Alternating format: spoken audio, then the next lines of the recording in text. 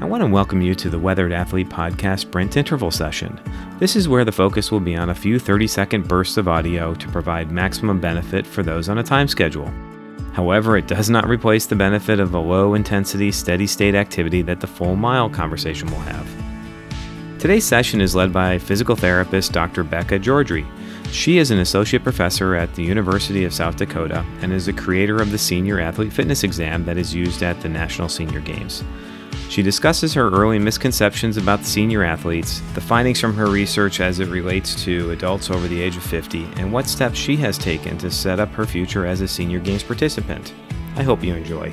Right. So it's the Senior Athlete Fitness Exam is what we ended up calling it, or the SAFE. And it has changed.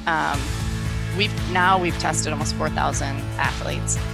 And we realized after the first 250 that we had some things in there that were too easy and one that was too hard.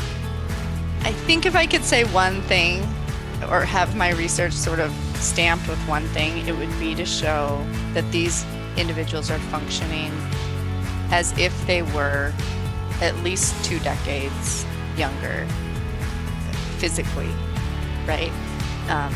That's how they're functioning. It doesn't mean they're never going to die, right? We're all still aging.